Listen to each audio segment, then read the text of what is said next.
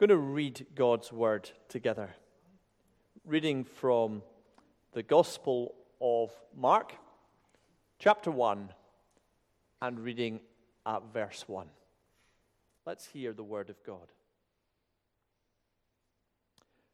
The beginning of the good news about Jesus, the Messiah, the Son of God.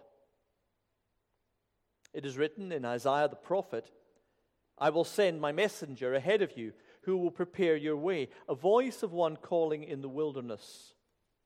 Prepare the way for the Lord and make straight paths for him. And so John the Baptist appeared in the wilderness, preaching a baptism of repentance for the forgiveness of sins. The whole of the Judean countryside and all the people of Jerusalem went out to him, confessing their sins. They were baptized by him in the Jordan River. John wore clothing made of camel's hair and a leather belt around his waist, and he ate locusts and wild honey. And this was his message. After me comes one more powerful than I, the straps of whose sandals I am not worthy to stoop down and untie. I baptize you with water, but he will baptize you with the Holy Spirit. At that time, Jesus came from Nazareth in Galilee and was baptized by John in the Jordan. Just as Jesus was coming out of the water, he saw heaven being torn open and the Spirit descending on him like a dove. And a voice came from heaven. You are my Son, whom I love. With you I am well pleased. At once the Spirit sent him out into the wilderness, and he was in the wilderness 40 days, being tempted by Satan, and he was with the wild animals, and the angels attended him. After John was put in prison, Jesus went into Galilee, proclaiming the good news of God. The time has come, he said. The kingdom of heaven has come near. Repent and believe the good news. As Jesus walked beside the Sea of Galilee, he saw Simon and his brother Andrew casting a net into the lake, for they were fishermen. Come, follow me, said Jesus, and I will send you out to fish for people. And at once they left their nets and followed him. When he'd gone a little further, he saw James, the son of Zebedee, and his brother John in a boat preparing their nets. Without delay, he called them, and they left their father Zebedee in the boat with the hired men and followed him. Amen. And thanks be to God for his word. Let's pray. Father, as we come at the beginning of this new year to your word and to spend time reflecting on it, we pray that by your Spirit, this just wouldn't be the normal, but you might touch us, challenge us, heal us, and encourage us this morning. Amen. 2024, gosh, you're starting to remember the date. It's difficult, isn't it? But I wonder what this year has got in store for you. I was just beginning to reflect on what might happen this year. Of course, we're nervous about some of it. What's going to happen in Ukraine?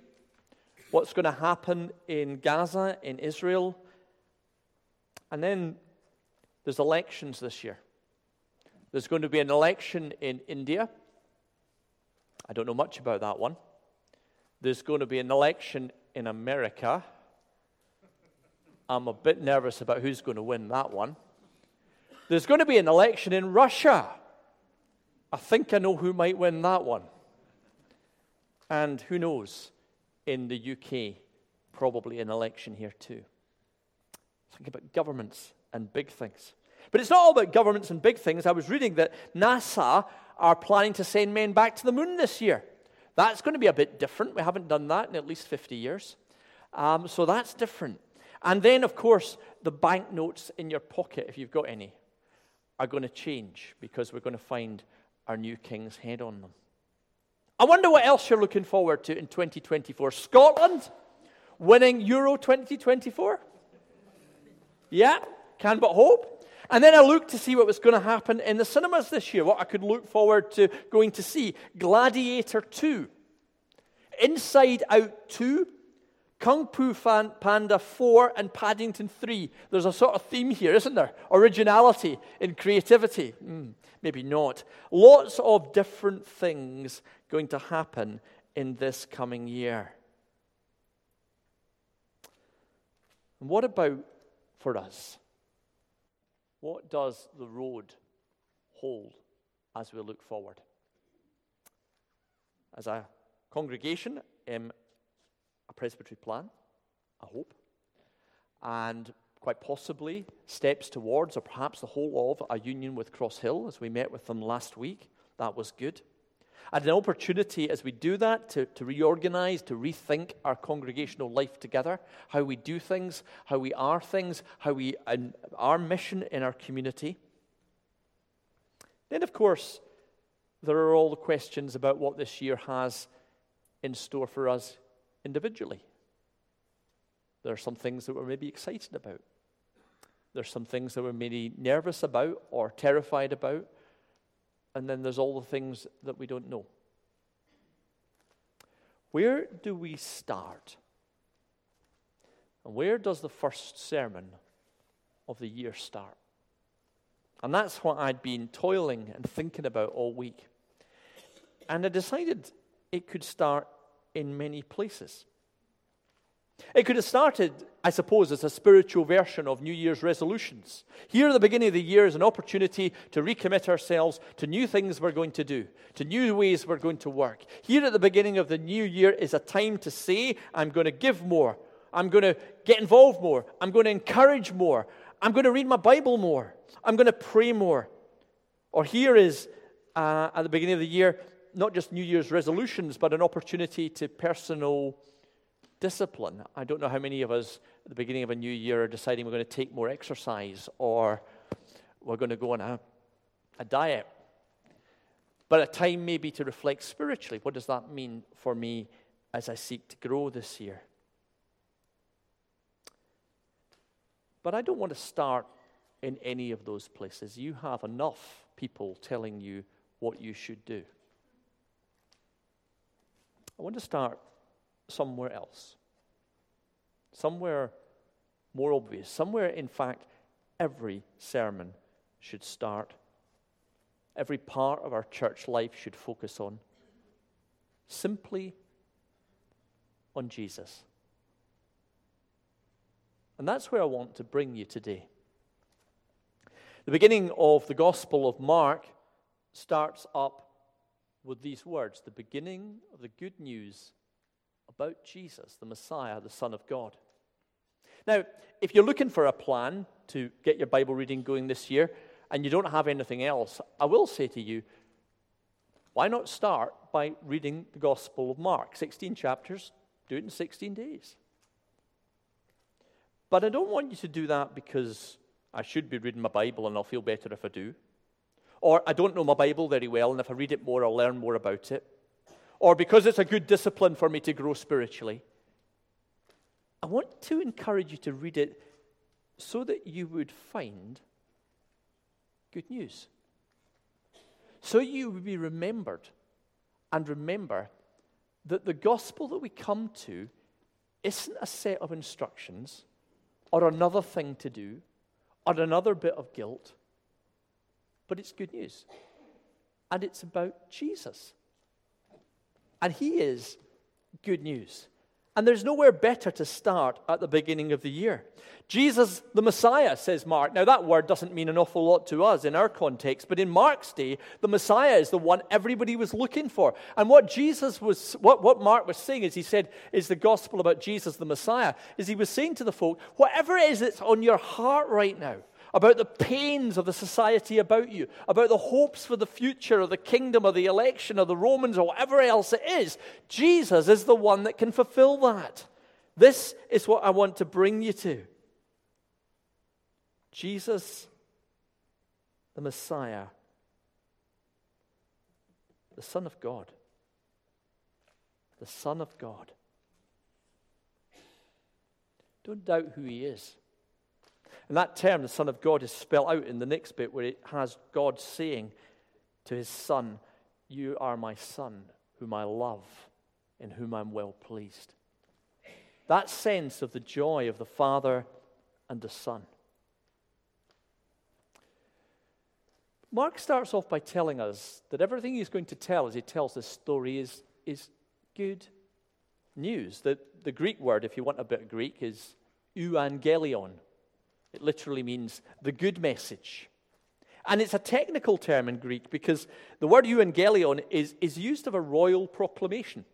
You know when they put something on the outside of the palace door at Buckingham Palace, and the last proclamation we heard, of course, put there was not good news. It was the death of the late Queen. But actually, when something's put up there that says, a prince has been born, or somebody's getting married, or there's really fantastic news. And a royal proclamation, perhaps done that way, or with a herald blowing a trumpet, was what was done before there was the BBC coming in with an announcement that told people a battle had been won, a new king was on the throne, a new emperor had arrived, a new son was born, and all the world needs to know and rejoice. The euangelion. And that word gets translated into Anglo-Saxon as gospel, which has the same sort of meaning. It means the good story. So Mark says the beginning of the good news about Jesus the Messiah, the Son of God. What does he mean when he says gospel? Is he referring to the book we call Matthew, Mark, Luke, and John, the four Gospels? Or is he meaning the story that he's about to tell about Jesus? Or is he meaning everything that's going to be done in Jesus? This is the beginning of it, and it carries on from here, and it goes on into all the world. I'm not quite sure which it is, but there is a level of excitement. Maybe all three.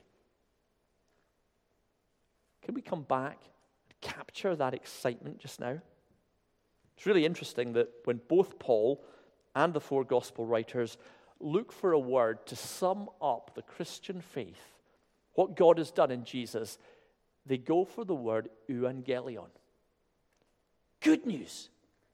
Now, yeah, it's about sin. Yes, it's about God being with us in suffering. Yes, it's about repentance. Yes, it's about transformation. Yes, it's about what's right. Yes, it's about the death of Jesus on the cross for us, paying for our sins that we might be forgiven by God. But all of that taken together is incredibly good news, and good news that we want to rejoice in and we want to share. You know, Christians ought to be the happiest people in the world. Now, I don't mean by that going around saying life's wonderful the whole time. I don't mean that at all. But I mean that we have at the center of our story something that the whole of the Bible says is good news. Good news for everyone. Do you believe that? Is it good news?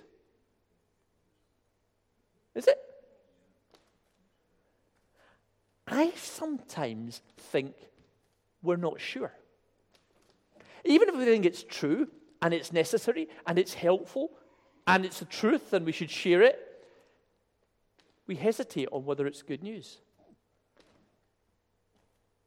Sometimes it leaves us with a feeling of inadequacy and guilt because we haven't grasped it properly. But it is good news. I also think it's one of the problems that we have with our mission. We're not very sure it's good news. Maybe we're sitting with people and somebody says something about church or belief or whatever it is, and our heart just sinks. Because either I'm going to say nothing and feel really guilty afterwards that I missed the opportunity, or I'm going to say something I'm going to feel dreadful because it's going to be embarrassing and they're all going to laugh at me.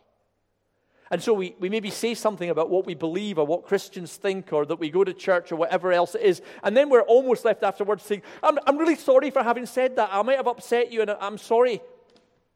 As if we've just given them bad news. But what if we had the idea like the shepherds did or the wise men did, that what we have is actually good news?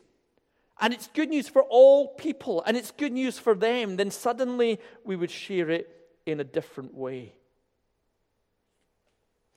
The beginning of the story that Mark goes on to tell, of course, is the story of John the Baptist. John the Baptist, all these people flocking out to him because he's got good news to share. John the Baptist coming, and he's different from the temple and the boring stuff that happens in Jerusalem. There's something about the life of God in him. And yet, he's pointing to Jesus.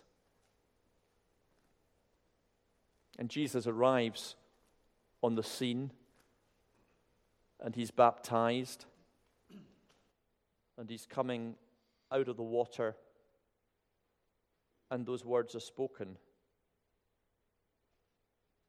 You are my Son, whom I love. With you I am well pleased. Now here's the interesting thing. Jesus is not a child anymore. He's about to start his ministry, and Mark's going to tell us it's going to be hard. The next thing that's going to happen is he's going to be out there being tempted, fighting with the devil in the wilderness, starving, suffering, and all those things. And Mark, the whole of the Gospel of Mark leads to the cross and to everything that's going to happen to Jesus in rejection. Battles with Satan and the cross and suffering. But at the start of it, these words from the Father, you are my Son, whom I love. With you I'm well pleased. God's saying to Jesus right at the start, you need to hear this. I am with you, and you're in me, and we are one. Those are the words at Jesus' baptism. It's interesting. I wonder how many of people in their lives today are screwed up because no parent said to them at the start, I love you. You matter. You're mine. And it's no accident that it's here at the baptism. Because the other thing that's happening at the baptism is Jesus is doing something that identifies with us. Every believer hearing Mark's gospel at this point would have known that it was weird that Jesus was baptized because baptism was to do with sin and Jesus didn't sin. But they would also know that they had been baptized. And what does that baptism say? God saying to each and every believer, you are my child, whom I love. With you I am well pleased. And if nothing else, as you go away today, at the beginning of this year, hear those words to you, marked by your baptism. You are my child, whom I love, and with you I'm well pleased. Because if we have the notion of a God who loves us and gives us good news and cares for us, then everything else begins to make some sense, and anything else that we begin to have to face or go through, we do with that security that we are loved and we are cared for. And I think that we need to hear that today. There's something else, for it says here that Jesus saw the heaven being torn open and the Spirit descending like a dove. Now it's interesting in Isaiah, when there's a prayer that's going on in desperate times, and Isaiah says, oh, that you would rend the heavens and come down. What Isaiah is saying at that point is this deep prayer from the heart, and we have all prayed that prayer, haven't we? God, do something. Do something. Break through the whole thing with your presence. And here is God saying, at this baptism, I am rending the heavens and coming down. I'm sending my Son. I'm tearing heaven and earth apart for you. You are loved. You are my child, and I delight in you. Yes, the gospel is about our human weakness. Yes, it is about the need to repent. Yes, it's an invitation like the disciples were given to come and to follow, to struggle, to share, to know a deeper commitment. But at the beginning, it is good news because God's power is entering into the world in love. And that is the basis of our walk with Him.